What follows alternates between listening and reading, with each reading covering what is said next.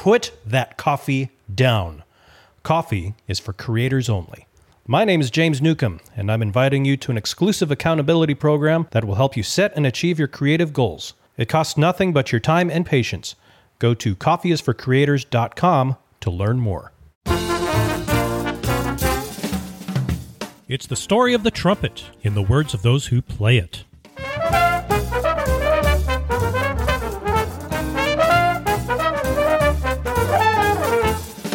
What is it about this crazy mass of metal tubing that makes us laugh, cry, want to flat out quit at times, and then keep coming back for more? My name is James Newcomb, and I am thrilled to host this show that brings on world-famous, not famous, and everything in between trumpeters to share what keeps the trumpet blowing and the music flowing. It's the Trumpet Dynamics Podcast, and it begins now.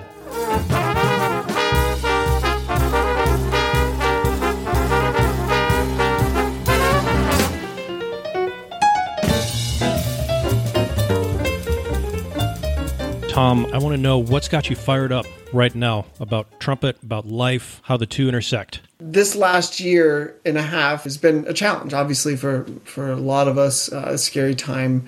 I think so much about freelancers and people that aren't affiliated with a group like the LA Phil, which has been really supportive of its musicians. It's put a ding in all of these organizations like orchestras, and some of them couldn't sustain it, like the Met, so they had to make terrible choices. That being said, I started this trumpet mastery course, and it's been an incredible learning experience for me from everything. About a year and a half ago, I started doing more strength training, which I'd never done. So that's got me really excited about some things in my playing that have never really been present, and I can go into that sort of trumpet geekiness if you want. Go down that rabbit hole. I'm happy to talk about nitty gritty about that. Well, just to interrupt very quickly, you were pointing to your lips where you're talking about strength training. So is it strength training in the actual chops? Yeah, and basically, I'll talk about generally. I can come back and talk specifically about that. But absolutely. But ideas about that. A relatively short road in the context of my career, but has been really influential. And so I'd be happy to talk about that. And some real adaptations, real 180-degree changes in the way that I understand brass technique and fundamentals. So there's that. The other thing is I've been doing some body work, whether it's bioenergetic work. There's a guy named Alexander Lowen and his wife. They created a book. This is kind of an older book, but just getting into the idea of like certain things that we have in our body that are memories. And sometimes thinking that understanding how our body can, this is going to sound a little nonsensical, but how our body can actually be thinking for us. And not necessarily a good way, that our body has associations. I really strongly believe that as human beings, if you want to back up to the life thing, as human beings, we build strong associations to events that have happened or that we hope won't happen, or positive, negative things that have happened to us. It's a large shaper of how a life occurs to us and the direction that our life goes. So if you believe that, that those associations are important, we have kind of three different brains. We have our thinking brain, which is the biggest part of our brain. We have the sort of emotional center of our brain, and then we have the sort of reptilian brain, which is, one is like survival, one is sort of the emotional vulnerability, and the other one is like, what is 2 + 2? What is 4 + 4? And what I've started to realize is that thinking brain is the largest part, and it's the loudest. Now, in certain situations, if we get into fight or flight, of course, our reptilian takes over and says, what do I do to survive? But the thinking brain can be, for better, for worse. It can be a for better, for worse type of entity in our life. What I'm realizing is that some of the associations that we devise up in our thinking brain start to live in our bodies. So like a very extreme example could be you go to speak or you go to perform in front of somebody and you're overcome with fear, and so you hold that in your abdomen, or you hold it sort of like in your navel, or you hold it maybe in your hips or in your shoulders or whatever. That that becomes such an interwoven experience of performing or get in front of people that even if I say to myself, you know what, logically, there's no reason for me to be nervous. I'm not really nervous, but you find yourself, you get into that situation, and then all of a sudden you start feeling something which channels a thought. And you're like, I don't really, there's no reason I'm nervous, but your body has that memory. So that's like a little snippet of something that I've dug into very deeply, very personally, understanding where I hold tension and try to unravel these knots, if you will, in different places in my body. So like Osho chakra breathing has been really powerful, really eye-opening, and like how certain parts of my body have been constricted through my own life experience. And so I've been bringing that into my teaching, and my goal for this fall is to dive into that even more. The next thing that I'm super excited about is I have this world premiere by Steve Mackey that is really, really interesting, really fun. It's several different movements, 8, 9, maybe 10 movements, where I'm premiering this with Dudamel and the LA Phil in October. And I'm super excited about it. Not only because it's new, but because of some of the challenges that he's offering and some of the things that this last year has afforded me to do as a trumpet player. I've never been able to do before. So I'm very excited about bringing something new, a little bit of, extending the legacy of Tom Stevens, who pioneered so much new music. It's exciting to be talking to a composer like Steve Mackey, who's very open, very creative. He's an electric shedding guitarist. So it's like, what's he going to, the stuff he's come up with is like different sounding and cool and groovy. And so, yeah, I'm very excited about that. Okay. Well, we can hear in your voice that you are excited about it. But I think it's interesting that you brought up how the physicality is affected by past experiences and how we kind of tense up. Like you said, why am I nervous playing at the campfire at the summer camp? I had that exact experience years and years and years ago.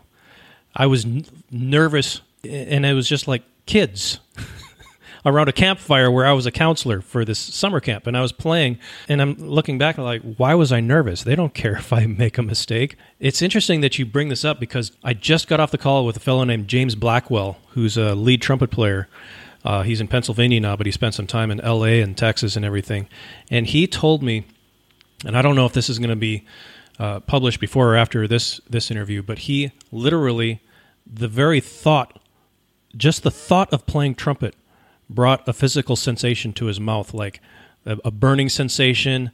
It was just the neurological, because he had overplayed so much, and it's just the physical and the nerves are so intertwined.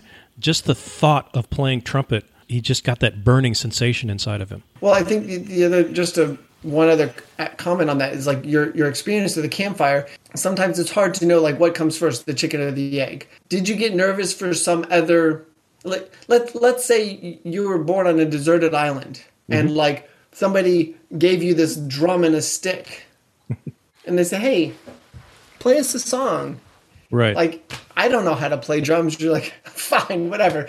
Bum, bum, bum, bum, bum. You'd be like, yeah, cool, whatever. Yeah, but sure.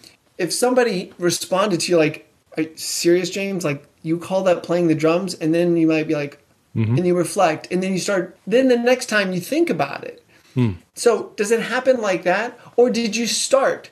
Would you start from the first instance like, hey, play us the drum? You're like, no, I don't want to. Now, we could say, well, maybe you have a shy personality or you had a bad experience that colored the way that event happened to you. Like it colors the way that it occurred for you because somebody else who wasn't part of that conversation 30 feet away could have been like, nice drums, man. But you didn't hear that. Right. You heard it, and so you interpret. So what I'm saying is that human beings are meaning machines and that we want to make sense, and this is the tricky part, we want to make sense of our beliefs.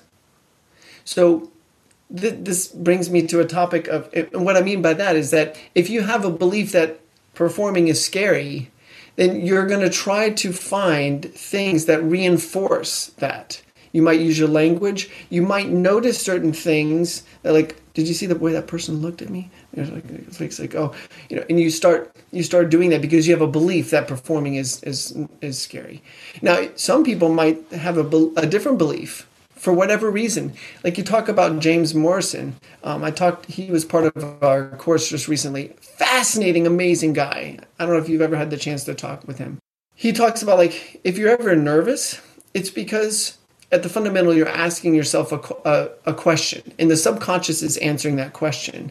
The subconscious doesn't know sort of like good from bad. It's sort of like 2 + 2 is 4. So you say, he expresses it like if you're an interviewer, and if you didn't want to hear your questions, you would say, so Tom, how long have you been playing? I would say, I've been playing trumpet for 20 years.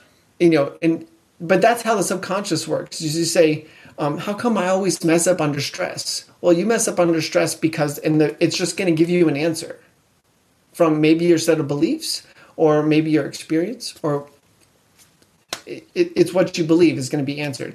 So James talks about this in a very fascinating, simplistic way. He says, at the very least, why wouldn't you be asking yourself, how can this be the most amazing performance I've ever given?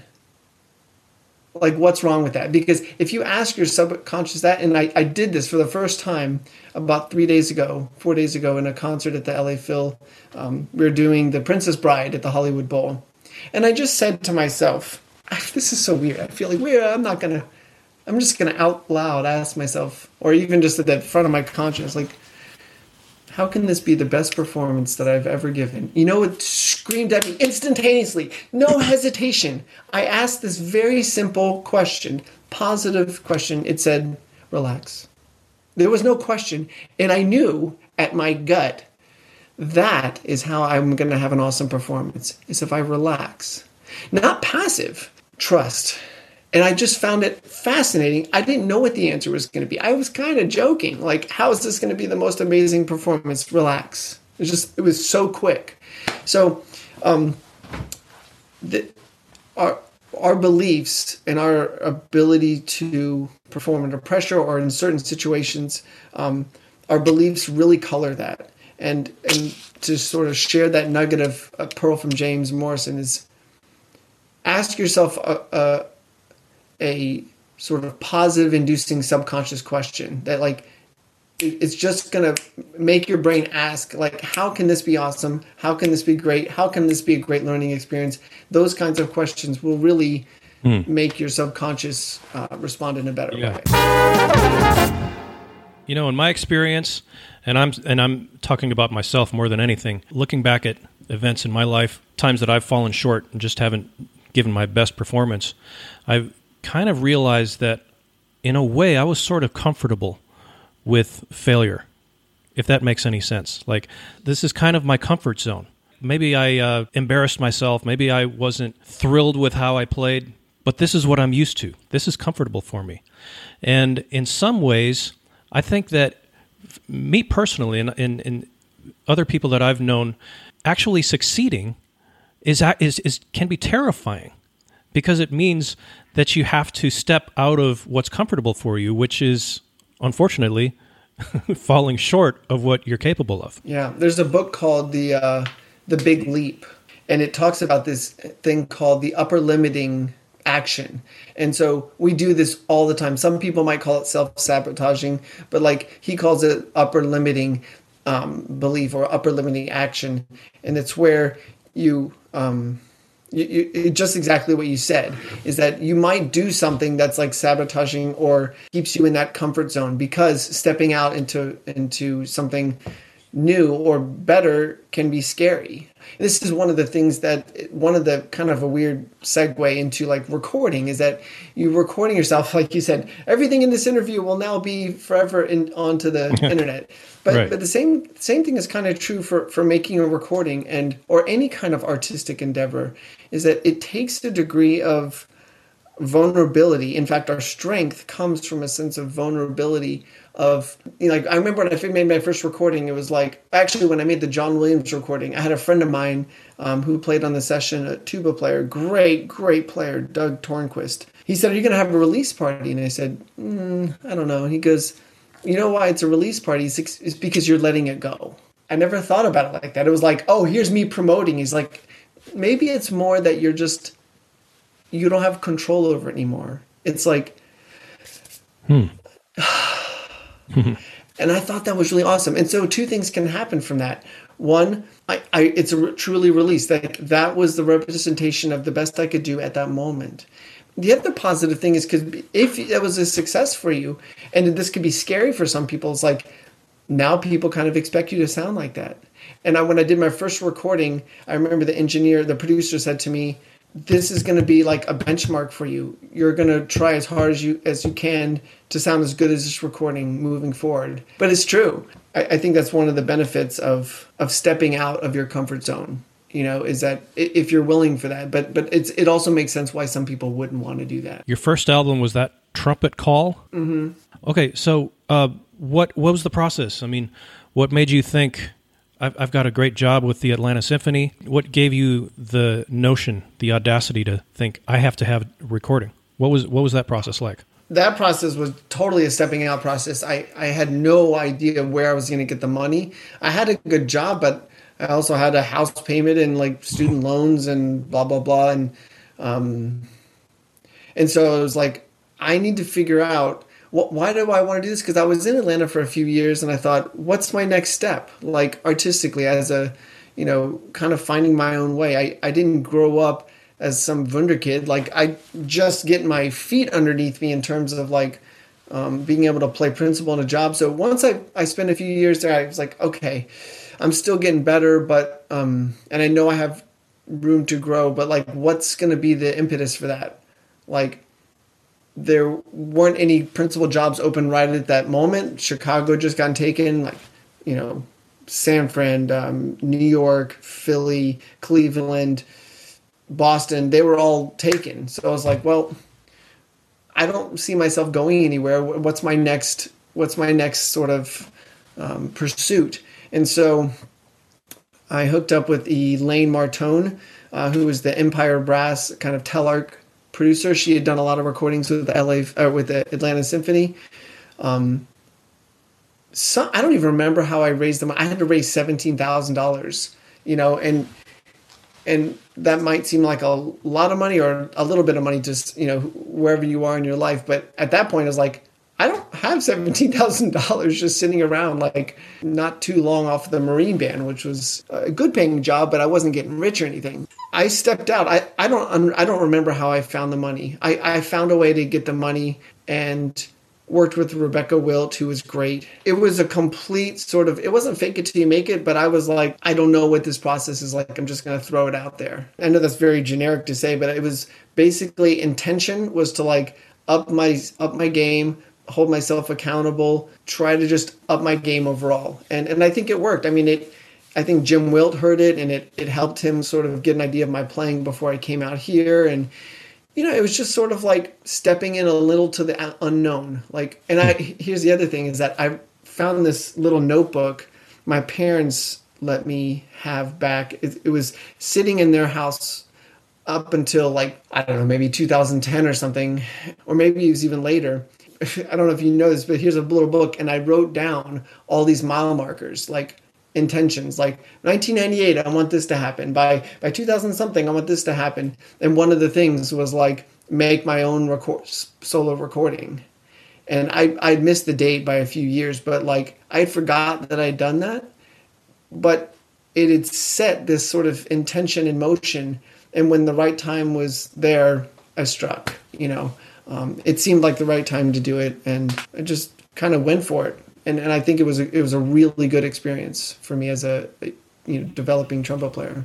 Okay, so it did contribute to your current job, because I was going to say that's an expensive accountability lesson. $17,000. There are cheaper ways to have accountability. But it seemed like the right move for me. I had no thought that this would help me. It was purely personal development. It took me a couple years to make my money back. I mean, it was not like a great seller. I had no idea what I was doing in terms of like the back end of that. That's a whole nother conversation about what it's like, making the recording, getting that finished product, even getting, well, we used to say CD, but like even having a finished product on YouTube or whatever is like half the process.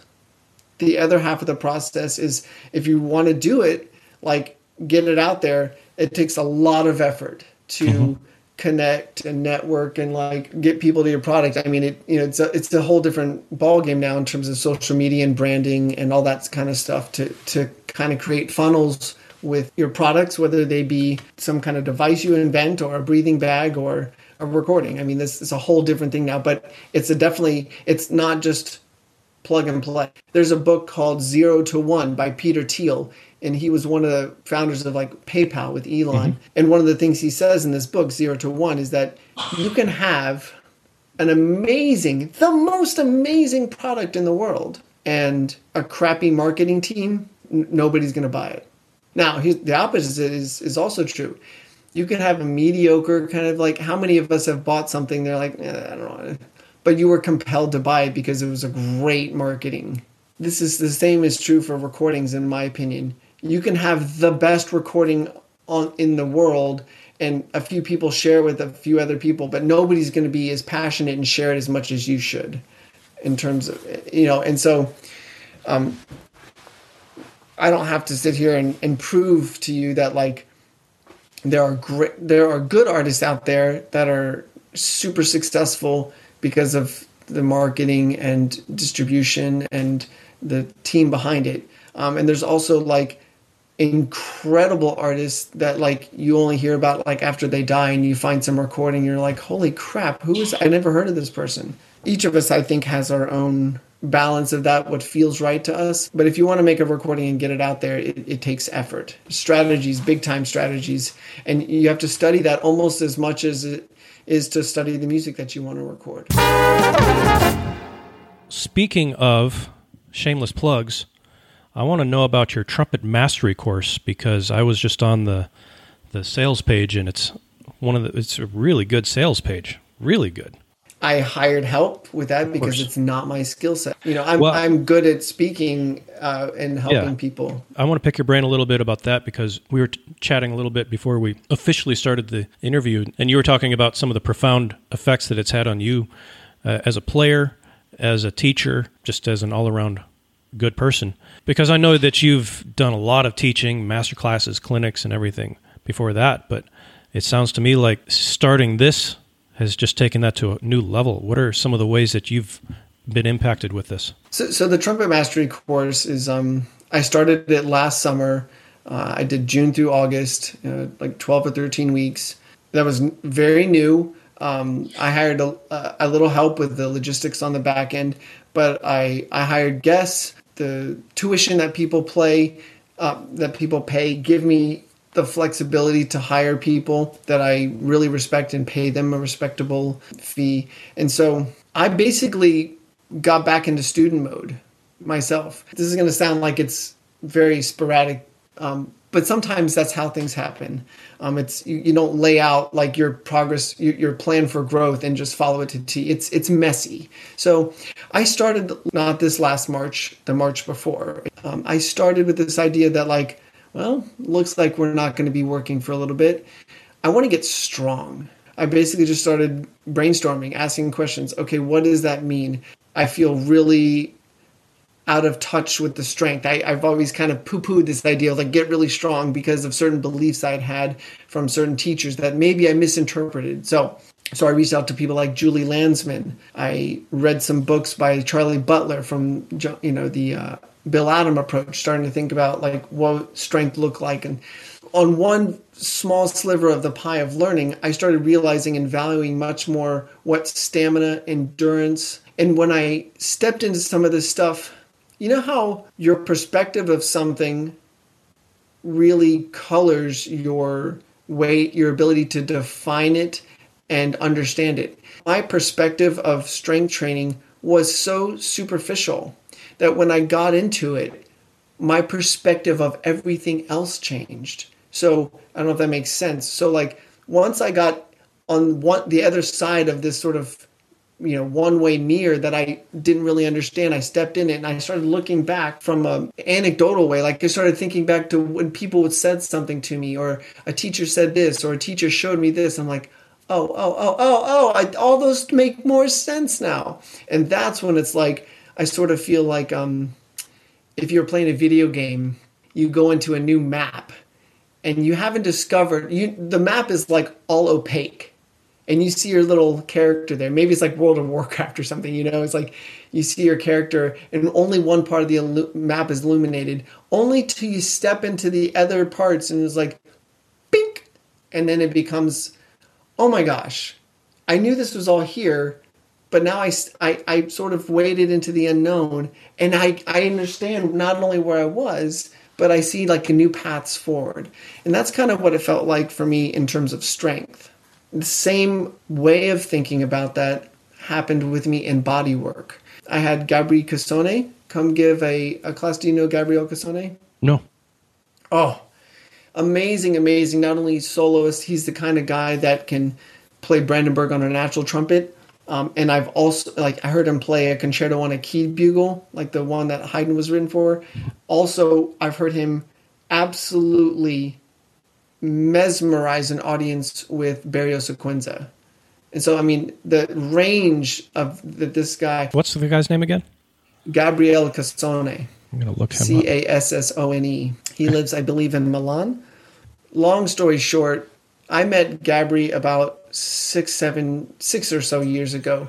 He kind of planted the seed in me of these ideas of like body work, bioenergetics, different types of meditation, sort of Osho, chakra breathing, but very superficially. In fact, he gave me a little memory drive that I was like, I don't even know how to use this stuff. I was into meditation, blah, blah, blah, but this was different.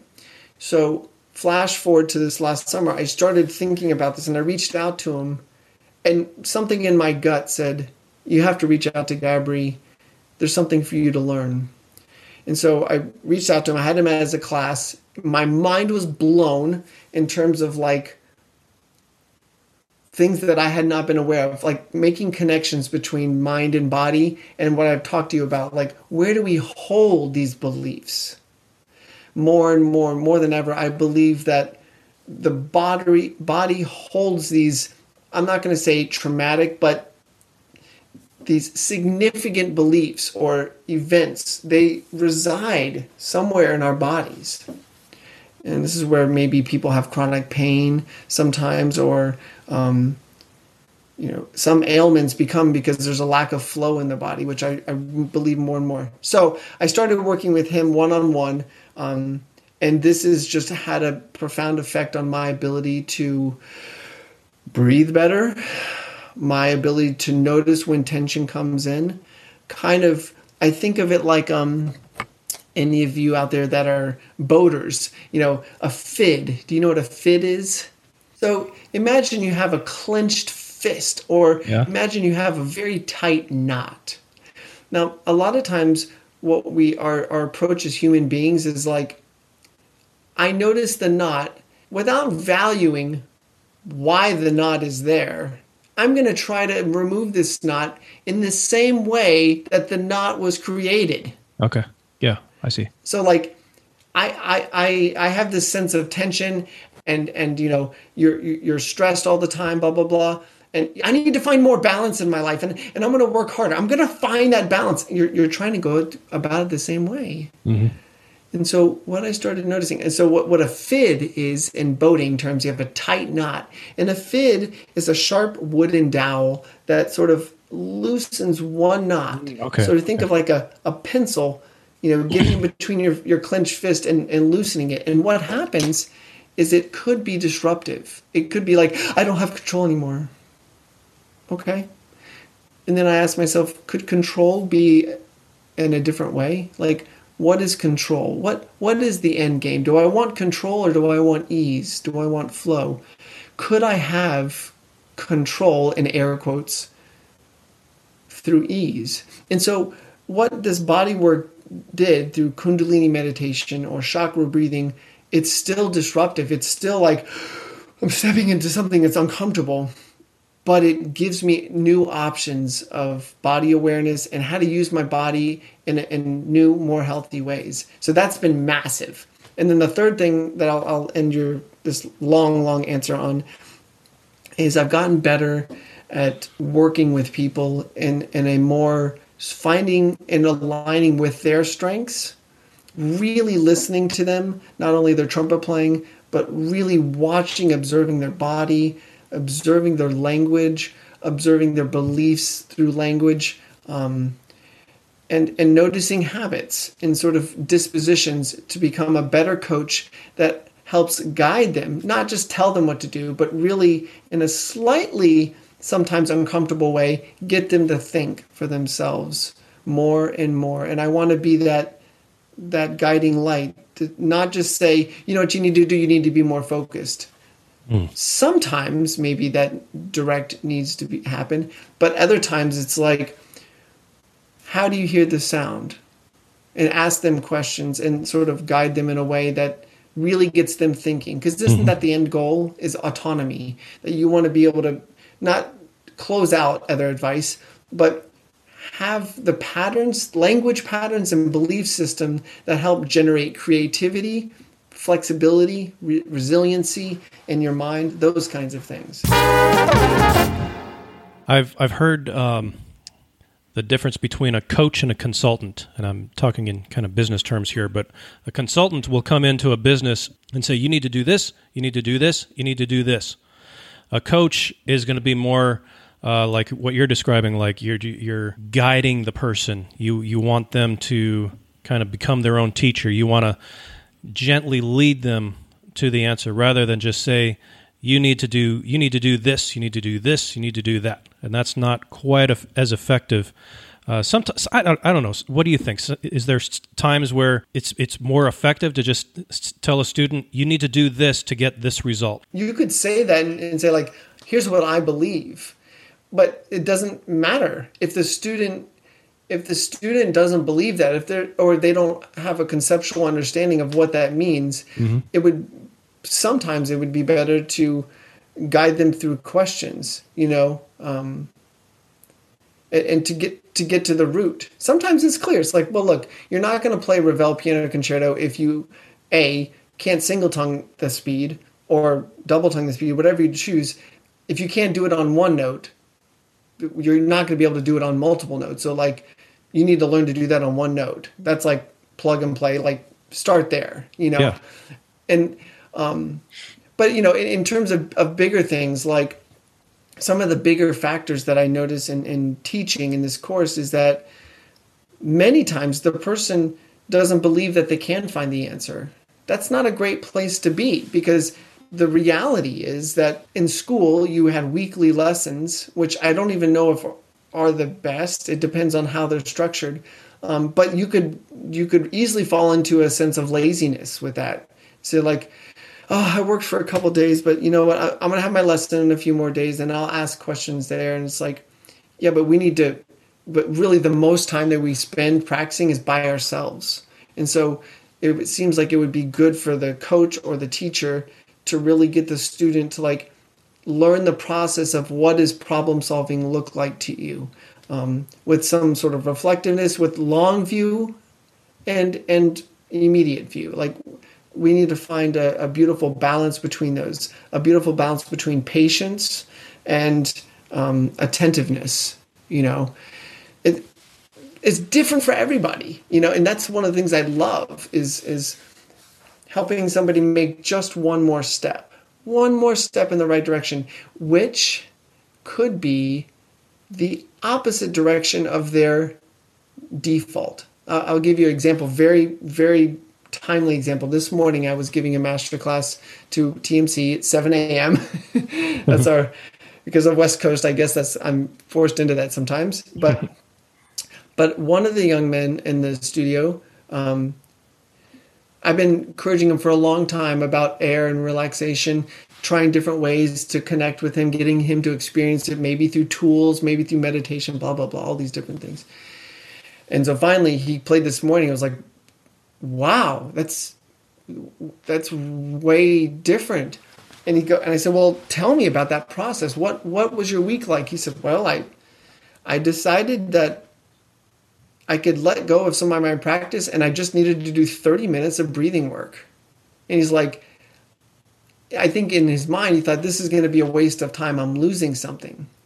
But that was him stepping into the unknown and giving him the space. Letting him come to that on his own was way more powerful than me saying, do 30 minutes of breathing, because he doesn't know what he's going for. Right. You know, I mean, he has an idea, but he didn't self-generate that. I'm trying to pull him into my reality rather than I want to open up a new reality for him. So when he did that, on the surface, it felt like, I don't have time to do this. And then I would say, what are we trying to get better? Your range? Okay. How would your air affect range? Well, positively. So you are working on your range. Okay, well, how would this affect the double tonguing? He gets a little stiff here. I said, would this? He goes, yes, that would help. So you are working on that. And it's just, but creating the context for that person to make that determination, to give them the space to say, like, ask them a question and maybe just let it be silent for a little bit rather than say, should I use my air better? Yeah. It was like, well, what do you think? And let them think through that. There's a book called More Time to Think by Mary Klein. She's, in terms of business, she was, I don't know what you exactly call her, maybe a coach. She wrote a book called Time to Think and then another book called More Time to Think. The audiobook of More Time to Think is just super soothing. It's awesome. But she talks about like I guess she does like executive coaching and just like heads of state and stuff like that. And we talked about the three brains, the thinking, the emotional, the reptilian. Many times people know what the right answer is, but it might not be the loudest answer in terms of like their inner dialogue. If you came to me and you said to me before that concert I gave a couple days ago, Tom, how is this going to be the best concert you've ever given? My thinking brain might be like, well, I'm going to focus super hard, and I'm going to listen as much as I can, and I'm going to say really in time. That would be one answer. But another answer that came more intuitively was, I need to relax. Will relaxing help me listen better? Yes. Will it help me pay with better body? Yes. Will help me. So it's that, I think, opening up a student's creativity and mindset to help them make distinctions on their own. Because a lot of times they know, but they don't trust their own voice. That's fascinating. You find alternate ways to address the issue that they're looking to address, because oftentimes, and I'm as guilty as anyone, you just think, well, just more time playing, and that's what I need. I need more time, and that's going to fix it, and then it doesn't get fixed. And what I heard you saying is that maybe doing this thing that is not specifically related to playing trumpet, well, maybe there are ways that are related to playing trumpet. If you're going to do breathing exercises, well, of course it's going to make you a better player. So you're not necessarily playing, but you're contributing to the success. And also, when I was hearing you talking about this young man, it seems to me he just learned to trust the work that he'd already put in to his development. When he let go of thinking, I have to play, he realized, I know what I'm doing. I already do this. And maybe he just learned to trust his own progress and his own development as a player. Yeah, and actually towards the end of the class, he said, we came down to this basic idea. Well, if I'm strong enough, and this wasn't his words, but this was basically the end idea. He said, well, like, how do I get to this place as a default? And I said, well, what it depends on, like, you can think of all these different schools of teaching. You could let's talk about Caruso. How does Caruso approach things? It says you create, like, you create strength in that. And ideally, what that does is that gets your body to trust. Because we're talking about, like, well, how would he, because James Morrison would talk about, like, well, two things need to happen with range. You either turn on the faucet, more air. It could be a big aperture, but a certain speed of air will get you a high note. If you want that note soft, then you're going to have to learn to have the nozzle be smaller. You'll still need the same speed of air to create that. It'll be different because the nozzle's smaller. He said, well, how do we do that? And I said, well, there's different ways. You could say Caruso, they got you to figure out that you can contain the nozzle. Maybe the result is that you relax. Of course, they talk about timing and freedom, but this should lead to, in their ideology, relaxation, because there's good balance. Well, let's go to the opposite. Let's go to Chicago school, and they say wind and song, air, blow, blow, blow, blow, blow, blow, blow, or buzzing basics, blow, blow, yeah. So that, in some ways, I'm not saying it's better or worse at all. It depends on the disposition of the student, but they're both trying to get to the same thing. Caruso, I set, lips are together. I have sort of the ability to compress and have a small aperture. Then I put the air through, and now we should find a good marriage. Chicago school, blow, in some ways, ignore the feeling that, right? They say this, like, don't worry about how it feels. Blow, eventually, if you kept doing that, you would figure out a way to get the aperture smaller because the air would be the constant. So both work. It depends on if some student is sort of like has a healthy recklessness about them, then the Chicago might be better for them because the structure here is going to make their air tight. But if you get them to be free, they'll learn to do just what they need to do with the aperture. If the air is sort of like, okay, then you might talk to that student about, okay, we need to bring in focus here with that. You have this great constant. If they're struggling, does that make sense in terms of like different shades of like different sides? Yeah. And you could go through, and all of them are trying to get the same thing. They just have a different doorway. And so, what I love is illuminating the similarities between these different schools and helping the student find where they relate.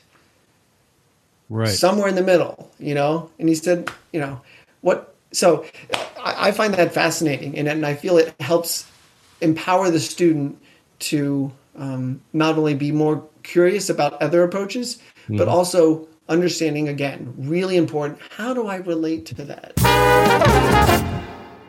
Well, there's more than one way to skin a cat, and there's more than one way to learn how to blow air through a horn. Well, we only have a couple of minutes. I think we have like 5 minutes left, and because you have things to do and I have things to do. I got 10 minutes, but whatever you think. 10 minutes. Okay, it's on, like Donkey Kong. All right, I want to know more because you mentioned your this piece that you're doing with Dudamel. He just says it so casually. I'm playing this with Dudamel. But he's my boss. What's the name of it again? I think he's still working on it, but it might be this Chivalry. Chivalry, okay. Or like Trumpet Fantasy would be like the subtitle. Perhaps Steve still hasn't decided. But there's all these movements are very interesting titled movements. Like I can't even pronounce some of them. Okay, it looks like something from the Lord of the Rings. Or something like this. Dipnosophist.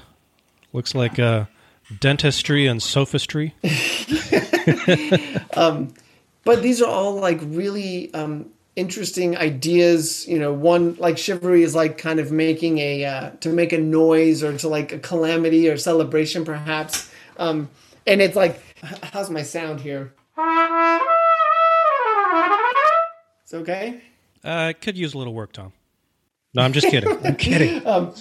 So one of the things that's really cool about this, and I'm not totally warmed up here, but experimenting with different sounds. So like maybe starting with like some half valve stuff and maybe some like almost like a real sense of like emotion outpouring in this first thing. So maybe like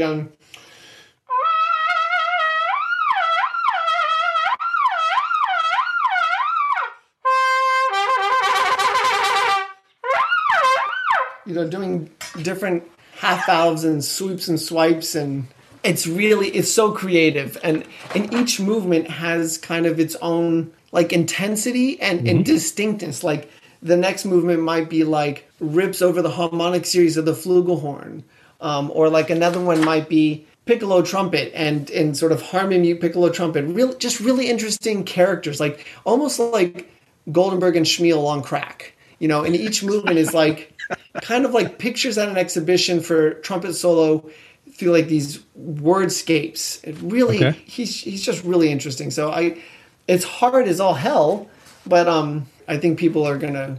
It's a true work of art. So it's pictures at an exhibition on an acid trip. Yeah, essentially. Okay, yeah. We'll go with that. We have to watch the clock because I have a philosophical question. My question is, let's say it's Tom Hooten, who's fresh out of the Marine Band, and you have was it the Atlanta job that was right after that, or? I was associate in Indianapolis for 2 years. Okay. So let's say you're in Indianapolis. You are given this opportunity. Like the conductor says, okay, this fellow wrote this piece, and we want you to play this. And we're talking about the piece that you've just been showing off. How do you think that Tom Hooten would have responded to that challenge versus the Tom Hooten we've been listening to? Just you're fired up about it, totally got it. You've had this attitude like, I've got this. I would have been freaking out because I really didn't have in my range a concert E on my C trumpet on my normal equipment. I would have had to think about different. I wouldn't have been freaking out. I would have been like, I would have probably gone for it, but I would have probably had to explore, maybe slight differences in equipment to help me with this. Some of the piccolo stuff is quite high too, and this last year has really launched me into access to new things. So, in all honesty, if back then I might even have had to say to the composer, like, look, I don't have a concert E on my C trumpet. Like, is any other workaround? I mean, maybe I would say, hey, can we try it on piccolo? But even still, it would limit him in what he was trying to write. I don't know.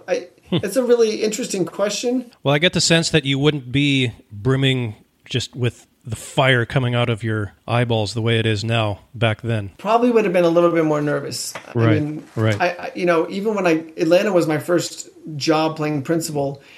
Why? Because I was barely qualified to do that then when I first got that job. If you look back at my career, it's basically like work hard, practice hard. What's the next step? Oh, I got in the Marine Band. Great. Okay. Grateful. Let's look around. Let's keep working. 4 years later, Indianapolis, busting my ass, taking lessons up in Chicago, grinding it away. Okay, I got Atlanta. 6 years later, I get it, LA. I mean, I was just trying to stepstone, so like, it's hard to know like what different path could have happened if I was challenged with something like this. I definitely played things that were beyond me, and I honestly don't know how I did it. Cutting corners, like, that's why I think like good fundamentals, I'm not saying I had them, but like being well-rounded can, and trusting in the longer path of your journey, trusting simple truths in your playing. Easy air in, easy air out, not too much pressure. Like starting there, easy in, easy out, not too much pressure. I really challenge people to see how well they can do that. Like, you're not holding back the air at all. And the question is, how do you manage that? If we all think that's true, right? I think if we polled 1,000 trumpet players and I would say, should you hold back the air? I don't think anybody would say, yeah, a little bit. Where? Oh, in the throat or in the chest. Nobody would say that. How many of those 1,000 trumpet players do that? Hundreds and hundreds and hundreds and hundreds. In my interest, why? There's a reason. They didn't say, I want to hold the air back, but there's a very wise part of the body that knows intuitively, is this going to work or is it not going to work? Now, I might have learned it a long time ago and held on to that. It might not be true anymore. But what I love is finding finding us a way to get back into that and trust that intuition. Because if I said to you, the only place that we resist the airstream is with the aperture. Yeah, that makes sense. No, but do you know what that feels like? Do you know what it's like to take and put it through something, like this small, like a little nail? It's like, yeah. Or to put it through something like this and go, do we know what that feels like? I don't think so. And if you did, then letting go would be much easier. But if people are like, okay, Tom, that makes sense. How do I find that? Well, start with adhering to the 3 truths. Easy air in, easy air out, not too much pressure. It might be difficult. You maybe can't do all the things you normally do when you skip steps. It doesn't have to be perfect, but try to adhere to those. And over time, you will have created the environment for healthy things to grow, which takes vulnerability, patience, and persistence. Well, folks, we've had Tom Hooten bringing the heat on today's episode.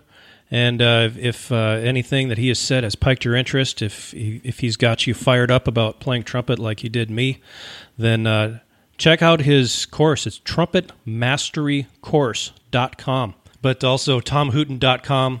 Really enjoyed it. Appreciate your time, and hopefully we can do it again. Yeah, thanks, James. Thanks for having me. Well, thanks for pressing play on today's episode. Make sure you press that little subscribe button on your podcast player if you haven't already, so you'll never miss an episode when they publish. And if you want to dive deeper, you can visit me on the web at jamesnewcomontrumpet.com, where you'll find ways to connect with me via social media and even a customized mobile app that has a plethora of material I think you'll find interesting. Again, that's jamesnewcomontrumpet.com. This is James Newcomb, signing off.